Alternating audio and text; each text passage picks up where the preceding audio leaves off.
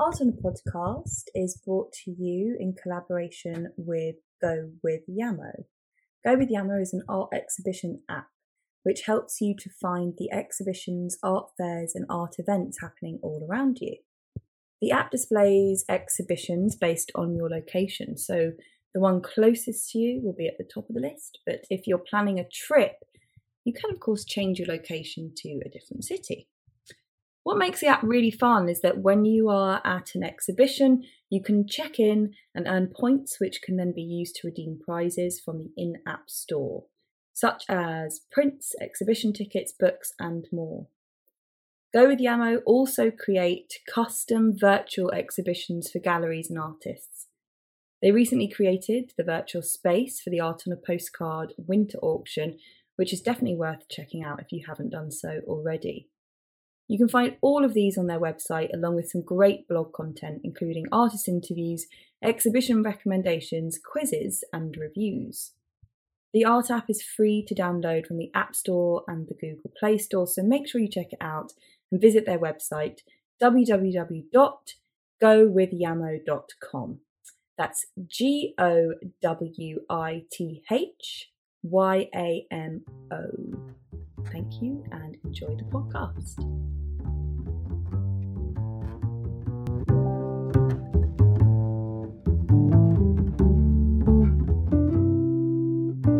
Hello and welcome to Art on a Podcast, a podcast created by Art on a Postcard. In today's episode, I am chatting with Harry Borden about his selected images for his fine art photography box set, available on our website at www.artonapostcard.com. Harry Borden is a British portrait photographer based in London. His subjects have included celebrities such as Robin Williams, Ewan McGregor, Jamie Oliver, Tony Blair, and not least Margaret Thatcher.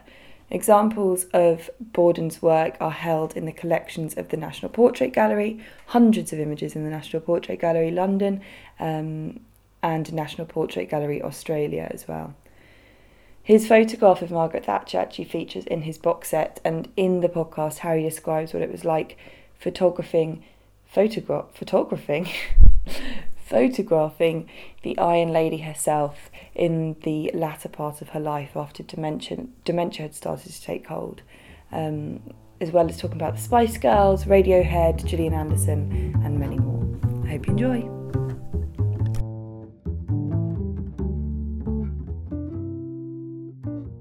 Hello, Rosa. Hello, how are you? Oh, it's funny.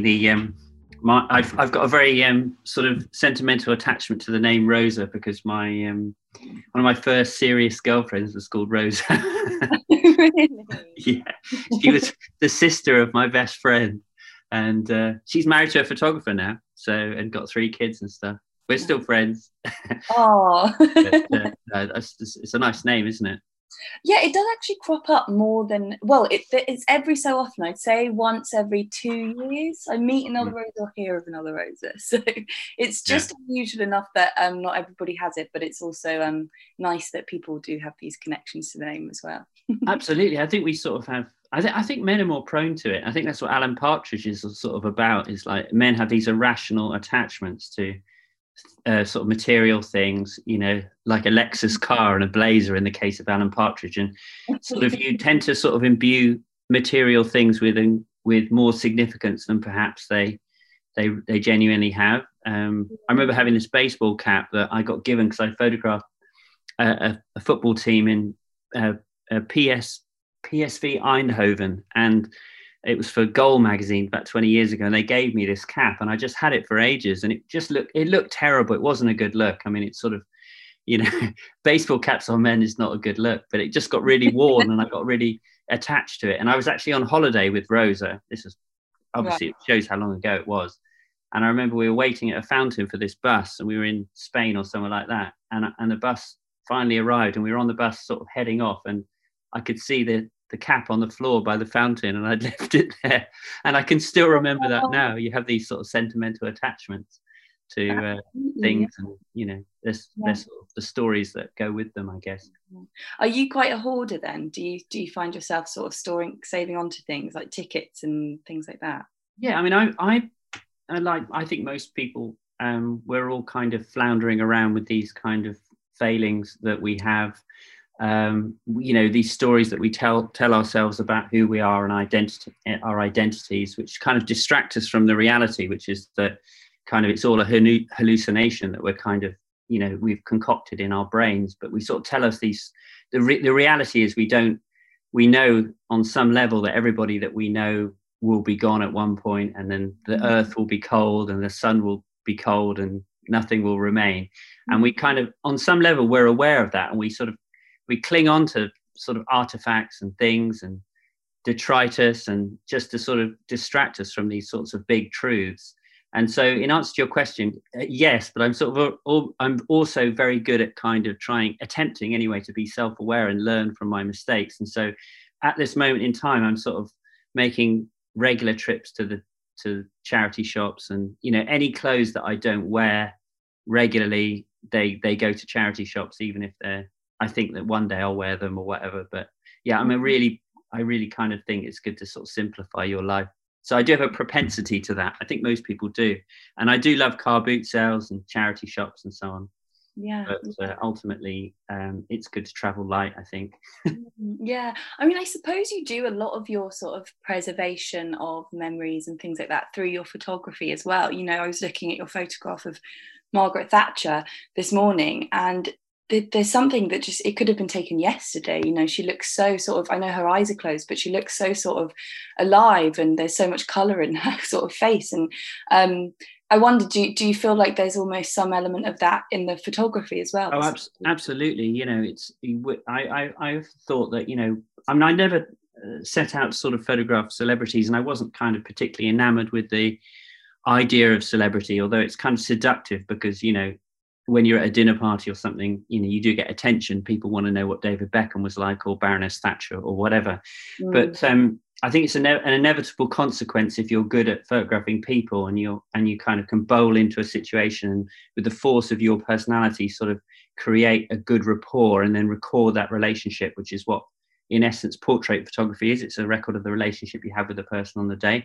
But I've always thought it's a bit like you going out into the meadow with your butterfly net, and you're sort of capturing these people, and you attempt to get something definitive. So for instance, with Thatcher, my kind of politics were forged in opposition to her, really. I mean, although having said that, I was kind of excited as a child because I'm sort of old enough to remember her first victory, and the possibility of a female prime minister was quite exciting, and she was sort of cartoon-like. And then, as I got older, I went on student marches in opposition to her and her policies and the way she changed the political landscape. And then it came full circle. I never thought I'd photograph her, and I actually had a dream about her, strangely enough. Never had a dream about her since or before. I had this dream. And I sort of felt sad that I would never get to photograph her because I was sort of too young when she was in her pomp. And it actually was there was much more of a hierarchy back then. There were mainly these middle-aged male photographers who got all the jobs, and it was really difficult to traverse that. And I was just giving a talk actually to a college earlier in the week, or actually, where are we now? Yeah, it was early in the week. And I was sort of, actually, it can't have been earlier in the week. I've used track of days, don't you? Last week, I was talking to Tom Pilston about, and I was about for my career and so on, and talking to one of the students there. And I was just saying how easy it is now to generate interest and actually kind of progress quite rapidly because of the power of the internet. And if you produce something truly extraordinary, then it kind of can get a lot of interest and traction, and you don't have to kind of in a patient way sort of strategically plot your way up the hierarchy.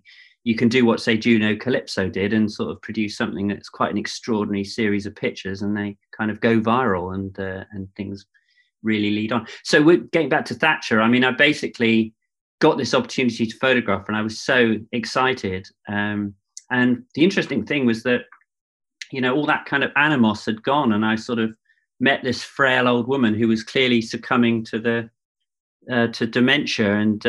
And you're right, she did have amazing skin. I don't know if she had, in the course of her life kept out the sun and kind of had loads of foundation or something, but her skin was really, really beautiful. And you know, she had her own hair and makeup, and they did put a lot of powder on and everything, but she was very courteous. And actually, you know, in reflection, you know, compared to the sort of current crop of kind of careerist opportunists like Boris Johnson, she's sort of actually, I may not agree with her principles, but at least she had principles and she had a kind of ideology. She wasn't just merely trying to advance herself in this sort of game. I think she genuinely sort of believed what she believed about free markets and deregulation and so on and so forth. So yeah, I kind of got about, due to the beauty of digital cameras, I sort of have the metadata, and I know that from the first photograph to the last picture, leaving aside a few pictures I took when she was getting ready, you know, when she was having her makeup taken, the actual shoot was 12 minutes long. So you can sort of see in the metadata. So I was like a kind of mosquito, just absolutely hammering through as many different sort of scenarios as I could. That picture was never used. It was for Time magazine. It was for an issue about heroes and villains of the previous century. And the sad thing was that she, I was photographing her in a sort of studio near her home in Battersea. And when she arrived, she sort of mistakenly assumed that I was photographing all the other people, but they were being photographed all around the world. So Gorbachev was being photographed, you know, in Russia, or you know, Nelson Mandela was being photographed in South Africa. All these different heroes were being photographed in different locations, and the idea that they would all be kind of convening on this little downbeat studio in Battersea was kind of ludicrous. But she kept saying to me, "When are the other people arriving?" And I'd sort of explained to her that I was just doing her, and then she'd sort of asked me the same question again, and then at the end of the shoot, she, in a plaintive way, she sort of said, "The other people never did arrive." And, you know, it was kind of quite poignant sort of seeing someone who'd been this iron lady sort of succumbing to kind of the inevitable human frailty that we all do, you know. Yeah, absolutely.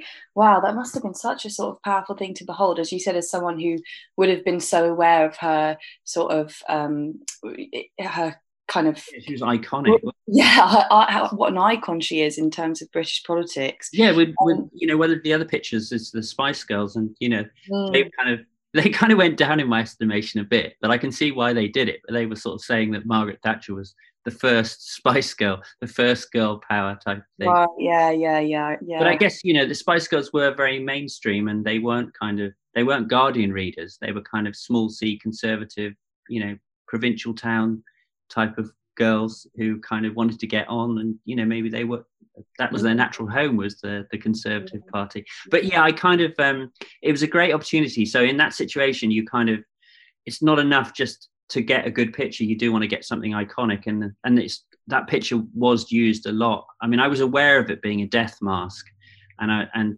that's kind of my approach, is I try not to kind of get too emotionally involved with my subject. Only I try and have an authentic human exchange with people, but I never kind of get caught up in worrying about what they think about the photograph. I'm just sort of trying to see how it will be perceived in 20 years' time. And it is kind of, and it was used after she died a lot in newspapers. And interestingly, I think she asked if she could use it on her foundation. So I think it's probably still on her website. So she kind of obviously liked the picture, but maybe didn't realize that it was going for, it was sort of thinking of like a Tutankhamun kind of like Egyptian kind of mummy death mask, kind of like this frozen in time. And yeah, it does have a kind of, she doesn't look like, you know, she doesn't look like someone at the end of her life or whatever. It does have that kind of peaceful quality. Definitely. So you mentioned that thing of sort of recording of the person on the day, that like a shoot is sort of like, you know, the documentation of how that person is sort of being and, you know, presenting to you in that moment that you're engaging with them. What is your method on set to kind of allow for that to happen? So how do you work with the subject to get the best out of the shoot, and to draw the story out of, you know, whoever it might be, and into the portrait?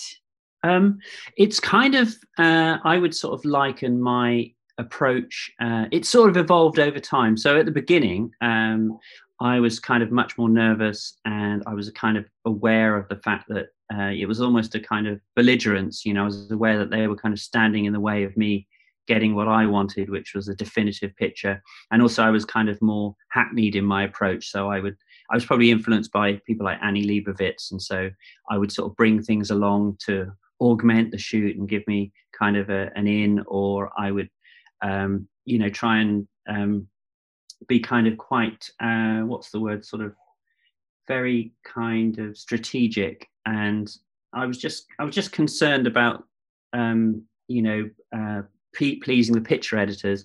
Whereas now it's about how I want to lead my life, really. And it actually leads to better pictures anyway. So now I would say that my approach is one of, I do in general with my projects, generally, and in my life generally, I try and sort of live my life according to the maxim that, that I want to kind of derive intrinsic pleasure from the process of living my life and being in the moment. And I remember doing sort of Vipassana meditation, which is a sort of 10-day retreat where you don't look at anyone, you're not allowed to talk to anyone, you get up at 4 a.m, all you do is meditate, and you realize that you're kind of you're observing these sensations on your body, and you get very much in the moment. And it's kind of a mantra that people talk about a lot these days.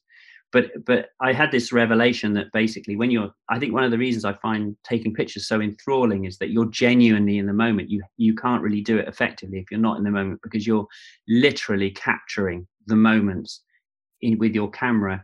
And so what I do is kind of create a situation that allows me to feel that kind of level of peacefulness and calm and playfulness.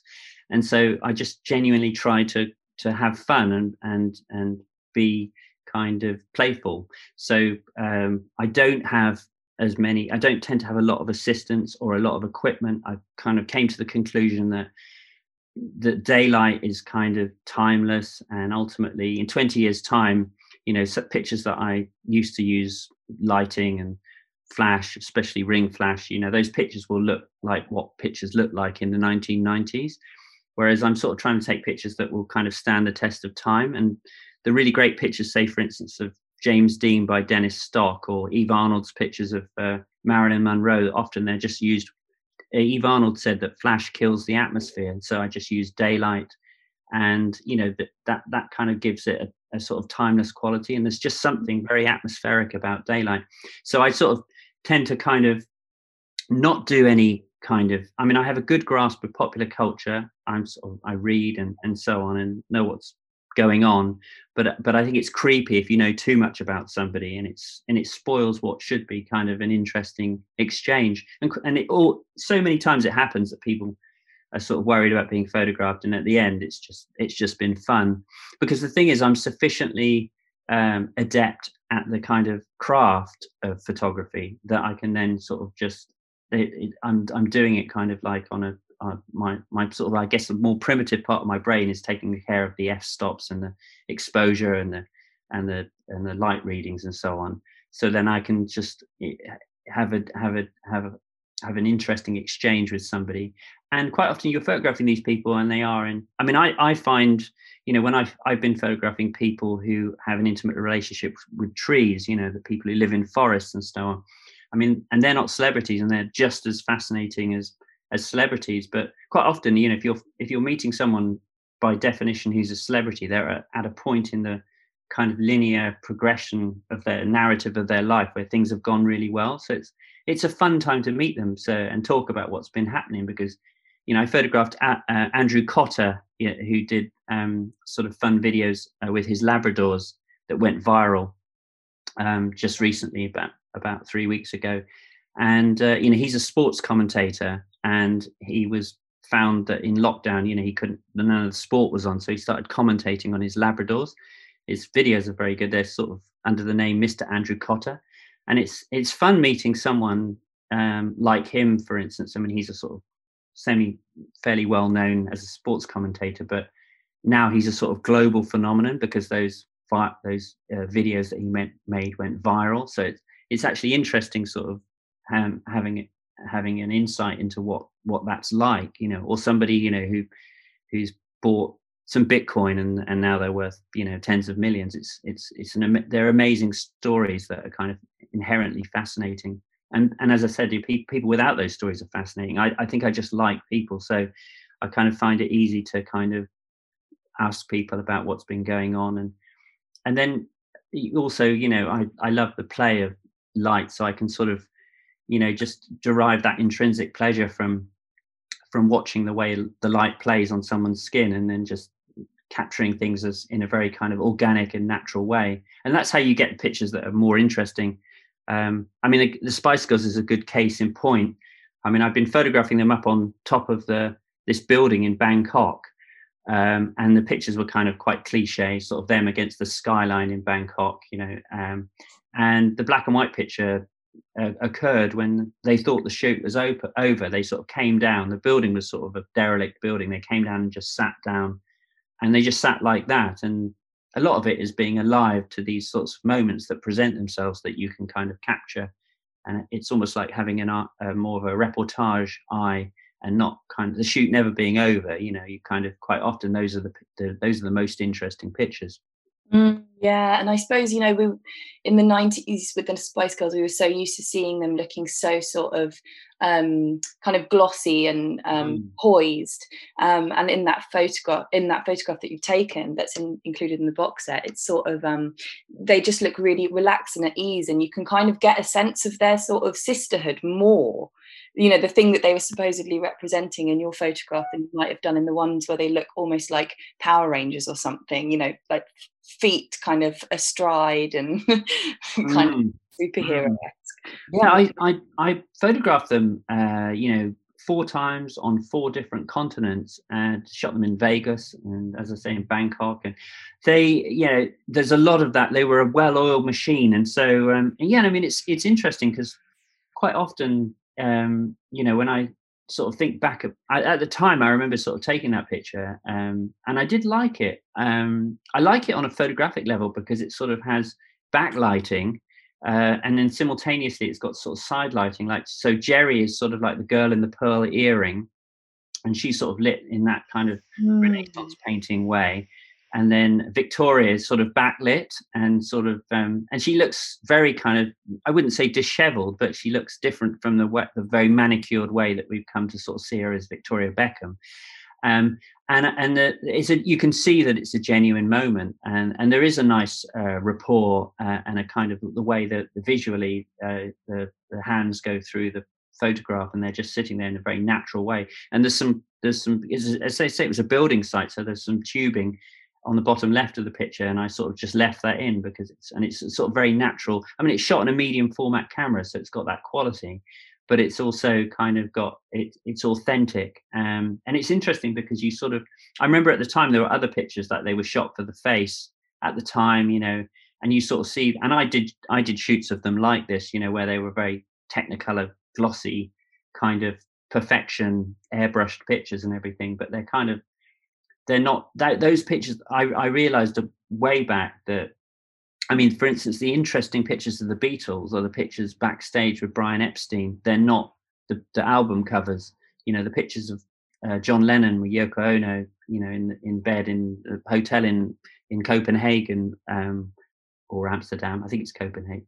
Or was it Amsterdam? I think it may be one or the other. But basically, these sorts of historic moments are kind of more interesting, and if because they're more authentic and they have more kind of visual integrity than something that's sort of contrived and ends up looking quite ephemeral and dates.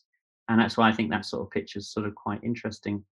Yeah, definitely. I mean, not that it deserves serious scrutiny, but it does sort of, it does also look like Jerry's tiring of the kind of, you know, and because she's sort of not quite engaged as the rest of them are, and obviously Jerry, Robbie of the Spice Girls, you know, she ended up sort of precipitating the breakup of that great unit. Yeah. I just, my memory of that is my daughter was born in 95, and then I was sort of in Bangkok doing that shoot, and I remember thinking, what am I doing traveling all this way? You know, I should be sort of at home, you know, helping my wife with my daughter Polly, and you know, and then but you know, now it's sort of, it's a beautiful picture, and as I say, it's in the National Portrait Gallery, that picture, so it's obviously one of the definitive pictures of the Spice Girls. Yeah, definitely. I mean, you've got hundred portraits of yours are in the National Portrait Gallery. Yeah, there's over 100. I think it's about 100 and, you know, about over 110. But I mean, it's a nice, it's actually a good barometer of whether you've got something interesting, and it's, you know, it's about the people. It's not about me, and I think it sort of actually reflects my approach, because quite often, if a portrait photographer has a very formulaic style, they've happened on something that's successful for them. It's very difficult to sort of pull away from that. But Yeah. because I sort of try and be playful, and I try and, you know, please myself and have fun and learn about photography as I'm taking pictures, the pictures are kind of have more truth. They're kind of, that I think if the National Portrait Gallery were acquiring a photographer's body of work, they would tire of seeing the, they might have the most famous people that they might acquire, but they might tire of sort of seeing that technique used again and again and again. Yeah. So, for instance, you know, I don't want to sort of do down other photographers, but there are certain photographers that would just do a big headshot every time, and it's sort of really, you know, it looks impressive initially because the cameras are inherent. They're incredibly, the quality is there, and there's a phenomenal sort of resolution of you know, medium format camera. It's impressive, but then when you start seeing a whole kind of exhibition of basically the same picture where all these different subjects have just been stamped with technique, ultimately it seems quite banal. And I think what the box set illustrates is the, you know, the variety. So for instance, Gillian Anderson is sort of lit with flash in a very kind of studio like way, and very sharp and so on. And then the Spice Girls is pure reportage, really. I mean, I put the camera on a tripod, but that was a genuine moment, you know. Definitely.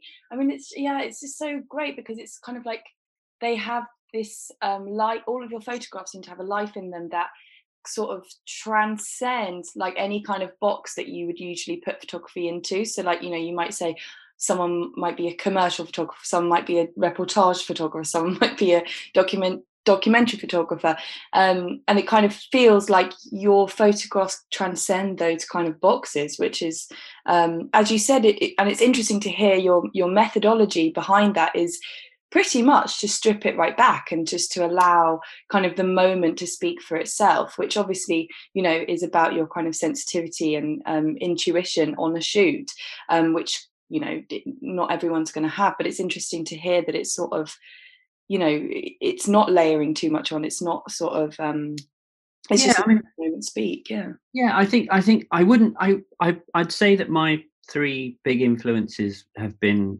Irving Penn, Richard Avedon, and Diane Arbus, and all for different reasons. And I wouldn't want to completely discount the fact that I do think, I mean, all my pictures are sort of cropped in the camera, and I think being a photographer is really about having opinion about how things will be arranged within a geometric shape, you know, be it a square or a rectangle, and having an instinctive sort of visual language that you adhere to.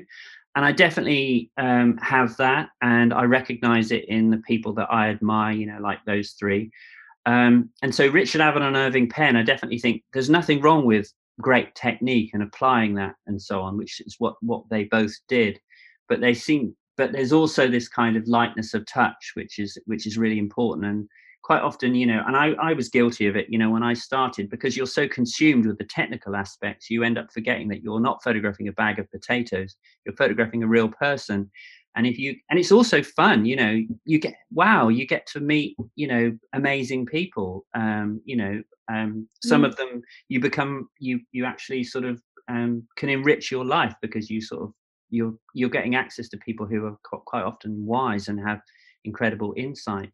And so, yeah, I mean, I do think you're right. I mean, I'd hate it. It isn't all kind of like just rocking up and being completely light. You know, I do kind of have this I sort of lexicon, visual kind of reservoir of pictures that I draw upon. And for me, the Diane Arbus would be the graphic tension and the intimacy and the visual strangeness, which appeals to me as well. I mean, I could name loads of other photographers, but I always go back to Diane Arbus's first sort of monograph, her sort of series of portraits, and I just find it so fresh and inspiring. And I'm sure every photographer would say that, because it's like, and it's amazing to think that she produced that in such a short space of time. It's just this amazing, you know, it's very inspiring.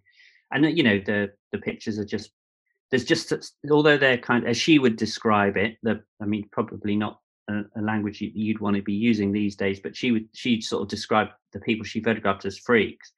They kind of have such humanity and intimacy, and that's what I love about them, you know? Yeah, and I guess, you know, what she might mean by freaks, people that lead lifestyles that are out of the ordinary, and that is definitely something that you are doing and have been doing throughout your career. And you know, I mean, you photographed Tony Blair, David Beckham, J.K. Rowling, Paul McCartney, you know, people that are sort of massively influential, you know, the great British thinkers and creatives and talents.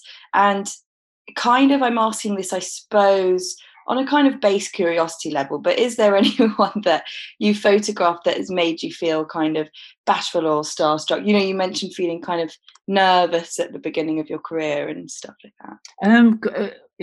I think always the picture, the way it should be. I mean, the reason I only recently got a proper gallery that sort of sell editions of my work, and the reason I didn't do that is because I don't tend to look back. I tend to be like a shark, constantly looking forward. So in answer to that, I mean, it's always it's how it should be, which is that basically the person on the horizon or the person I've just shot, you should care and be excited about who you're photographing. Obviously, yeah, I mean, I would say that Baroness Thatcher was quite something doing her, but you know, I shot I think it was last year or the year before, I shot Lena Dunham, you know, from Girls, you know, HBO, and you know, I've been a fan of hers. I remember sort of phoning up my agent and sort of saying, look, she's going to be, I saw her film she made, Tiny Furniture. There was an article I read about her, and I happened to sort of see her film Tiny Furniture when she must have made it when she was like practically a teenager. Right. And I just sort of felt a connection with her work. I just thought she's brilliant. And then, you know, I loved Girls and stuff like that. But, you know, I shot her for The Guardian, you know, and, you know, you meet someone like that who's really creative and, you know, and also has now, because of, you know, the stuff that she's done, you know, she's kind of, she's controversial, you know, but you know that your pictures, if you get a good picture of someone like that, then they kind of, it's really has the possibility, like she used my pictures on her Twitter and stuff like that. And but you know, I wouldn't say, I mean, I just say her because she's one of the more recent shoots I've done with celebrities. I mean, it happens quite a lot. I mean, the worst thing is when you're not, I mean, I'm up for I genuinely love the medium, so I genuinely feel quite a sense of you know, I think if I don't take pictures for any length of time, I start to feel life is sort of, the edges are coming, you know, things are getting a bit dull, and I have to remind myself that I need that creative outlet. I mean, I've been sort of satisfying that through, you know, I've been writing about my shoots on my Instagram under the hashtag When Harry Met, and I find that it's not quite the same thing. It's much more of a rigorous sort of process, but communicating generally and being creative, I find kind of is it's part of being human. I think it's really important that you have a creative outlet and you feel that your life has meaning. And photography's sort of given my life meaning, really. So in answer to your question, if I guess an easy one would be like someone less like Baroness Thatcher. But you know, that I can't think of anyone off the top of my head, but someone else might pop into my head later on. Yeah. But quite often, you know, there have been, I remember picture editors have sort of said, we want you to do so and so, and then I'm so excited, you know. And then quite often it's just a really personal thing. Like there's certain people that I'd like to photograph, you know, like Sacha Baron Cohen, you know, for instance, or just people that are interesting, or Larry David from Curb Your Enthusiasm, you know, or Jerry Seinfeld, in fact, for the same reason. Are you a fan of comedy then? Sorry? Are you a big comedy fan? Yeah, of course. Yeah. I mean, you know, I tend to sort of go for stuff. I mean, I'm not a fan of, I don't want to do it down or anything, but I'm not a fan of Mrs. Brown's Boys. I tend to sort of like stuff that's kind of dark and kind of, you know, like Curb Your Enthusiasm, or I would say my favorite stand-up comedian is Stuart Lee, who I was just looking, I photographed him with Richard Herring years ago for the Sunday Times. And then I didn't realize at the time, I think I would have been starstruck with him had I known how brilliant he is. But it was at the time he was sort of more associated with Richard Herring, and then so I've subsequently sort of seen him a few times. I like that sort of deconstructing things. It's the same with I'm learning to play the piano now, and I'm sort of learning. When you start to kind of get really into things, then you start to sort of pick them apart and understand them better. And that's why I kind of like Stuart Lee, because it sort of reveals what's beneath the surface of comedy. Absolutely, it's a sort of joke inception. Yeah, it's brilliant. I was also you mentioned about these people who love the trees, and also on your website I was looking through your book, the survivor, portrait of survivors of the Holocaust. Obviously this is it is read by the viewer as a different type of project. You know, it's something more obviously documentational kind of style photography. Do you approach it in a different kind of way? Because obviously, you know, some of these subject matter might be slightly sensitive, or there might be things that they don't necessarily want to reveal about themselves and want to conceal about themselves. How do you find that process, and how is that, you know, similar or different? Yeah, I mean, I think my approach with celebrities is quite authentic, and so it was kind of easy to. I mean, I just got to the point in my life where, you know, you can carry on doing the same things, and it's sometimes it's good to sort of shake things up a bit, and I kind of like. You know, it is seductive doing celebrities, because you get a disproportionate amount of kudos, because people make assumptions about you as a photographer that you're better than you are because you photographed someone famous. And I kind of, you know, I guess I was aware of that. I mean, I was at this sort of an event with a load of photographers, and another photographer who's a documentary photographer sort of said to me, I won't say who it is. He just said, "Oh yeah, I've seen your stuff. You photograph pictures of famous people," and he said it in a really kind of in a derisive way, and I guess I was a bit defensive, and I sort of said no.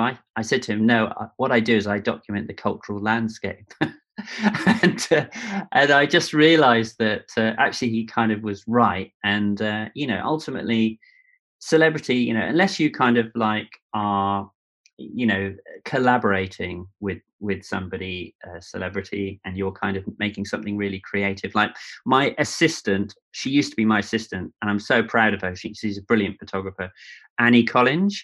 She sort of like does sort of portraits of celebrities occasionally, but she doesn't really do that. She's more of a fashion photographer, but her stuff is much more collaborative, and she does create stuff out of nothing, and she's a really interesting photographer. But with my work, you know, I just thought I've got this kind of approach. I got to the point in my life where I just thought, how do I think it was important that I did something interesting with this skill that I had. It seemed like almost an obligation, and as I said, it'd be nice, it'd be easy to sort of just carry on, and also to be frank, the printed media, the industry that sort of sustained my career, you know, has been in sort of terminal decline because of the internet sort of hollowing out advertising revenue. So I kind of was mindful of that. You know, I'm very lucky that I still get commissions from the various magazines that I work for. But I just thought, in parallel with that, I want to start doing stuff that means something to me, that has the possibility of producing something profound. And so there really wasn't much difference in my approach. I would obviously have to be I mean, I'm quite sensitive, you know, relatively self-aware, I think, you know, so I kind of, um, I think what was interesting about it were kind of two aspects to the Survivor book. I mean, on one hand, it was an exploration of my sort of identity. My dad was a Jew. He was an atheist. I'm technically not Jewish because it's a matrilineal um, religion. So basically, you're Jewish if your mother's Jewish. Yeah. Although, having said that, Hitler would have considered me Jewish. Um, and so it was kind of an exploration of a part of my identity that I'd never met any Jewish people.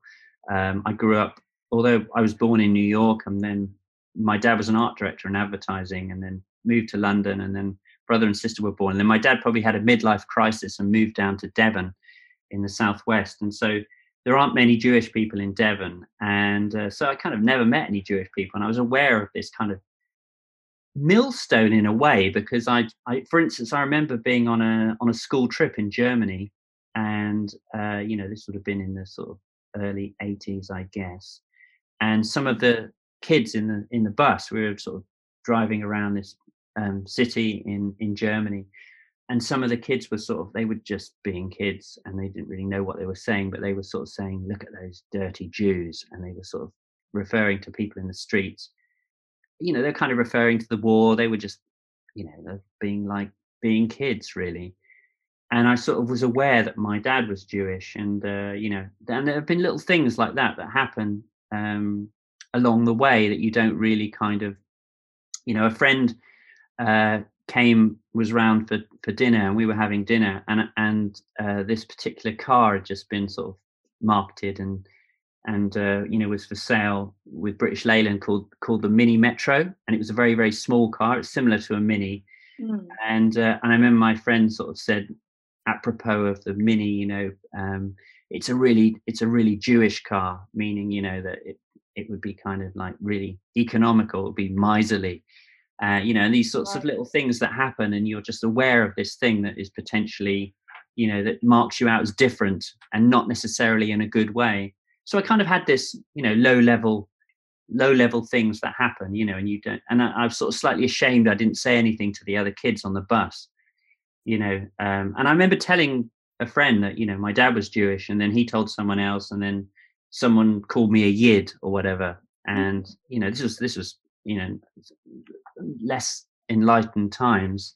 I'm relatively long in the tooth. So basically, I sort of was aware of all this, and it was kind of, I just think, you know, it's beholden on you to kind of like confront these things. And so I sort of felt like I had a horse in this race, even though I'm not technically Jewish. I sort of felt that, you know, I had skin in the game, and I had something to learn. And also I wanted to do a project that sort of was possibly going to be something profound, and that would be kind of a rich experience to do, and that needed to be done. And I noticed the way other photographers, they tended to sort of do it in a very kind of lazy and formulaic way. So they would just go to an old people's home, for instance, with a lot of survivors in, and then basically set up a backdrop and photograph them all in a very dramatic way. And whereas I chose every portrait in that book is in a different location of the survivor's home, you know. So each shoot, I shot nearly 200 portraits all around the world, were in different locations. But I think that adds a richness to it, and the light is different. It's all just daylight. I never used an assistant. I just turned up with the tripod, and I used a digital camera. That was another kind of factor. I mean, I think it would have been too expensive to do that project were I shooting on film, but you know, digital cameras had been invented, and I was able to sort of it was just my time and a bit of traveling and the energy and stuff. And so I was able to produce this.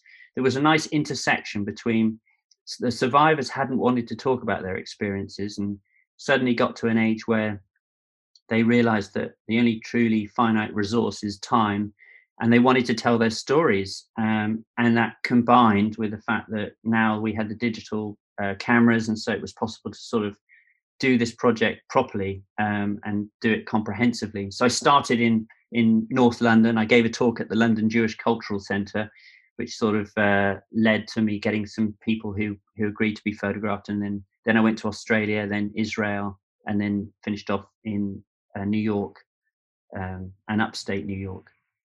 Yeah, right. Yeah. It's such a beautiful project. I love the sort of the text that goes alongside each of the portraits, and also, you know, like you said, seeing them in the different kind of spaces and settings. It just really makes for some really personal and touching portraits of, like you said, a really important topic. The publisher did a fantastic job as well. You know, it was. I was also. The book was shortlisted for the European Publishing Award for Photography, which is sort of in the UK is sort of fronted by Dowie Lewis. And luckily it didn't win, because in a way it's better that it's a big mainstream book. I mean, they printed quite a lot of copies, and part of the deal that I did with the publisher, because it was published by a French multinational, Hachette, you know, Octopus is an imprint of Hachette. But the deal that I did was that everybody in the book, every family, I think it was 145 portraits, every family got sent a copy of the book. So that book is sort of something in their house that's of, you know, significance that will be passed down through generations. And so that's so beautiful. Yeah, it's had a really good response. I mean, it was an incredibly wonderful experience to be involved in. In fact, I'm giving a Zoom tomorrow morning with a school in Australia with Miriam, who came aboard the project and sort of helped me with it. She's the granddaughter of survivors, and she's helped me a lot with the logistics and so on in Israel and New York. And all these school kids have written to. I mean, half the survivors from the book have died now, sadly, but these kids in the school have written to the survivors, and we're doing a big Zoom event about the book. So, it just keeps sort of, little things keep happening all the time. And obviously there'll come a point when there isn't anyone who has firsthand experience of the Holocaust. And I think it's quite prescient at the moment with the global rise of the strongman and sort of nationalism generally, that we're reminded of where these ideas lead. And it's nowhere good. Yeah, absolutely, definitely. We can't sort of forget that history, and it's such modern history as well. You know, it's really close to our society now. Beautiful, and we're just so sort of delighted and feel really sort of excited to have you on board with the box set project. I just thank you so much for giving the time to chat to me. No, my pleasure. I really appreciate it, and I can't wait for the box sets to be out there so people can see how beautiful they are, and they will no doubt help us raise some much needed funds for the Hep C Trust as well, which is obviously, you know, the reason why we do all of this at Art on a Postcard. So thank you so much. No, my pleasure, Rosa. Yeah, all right then. Take care, Harry, and good luck with the rest of this month of lockdown, whatever that will entail for you. You take care, and thank you very much. Right, no worries. See you soon. Bye. Bye. Thank you for listening to Art on a Podcast. To find out more about anything in today's episode, go to artonapostcard.com and be sure to follow us on all our social channels at Art on a Postcard. Goodbye!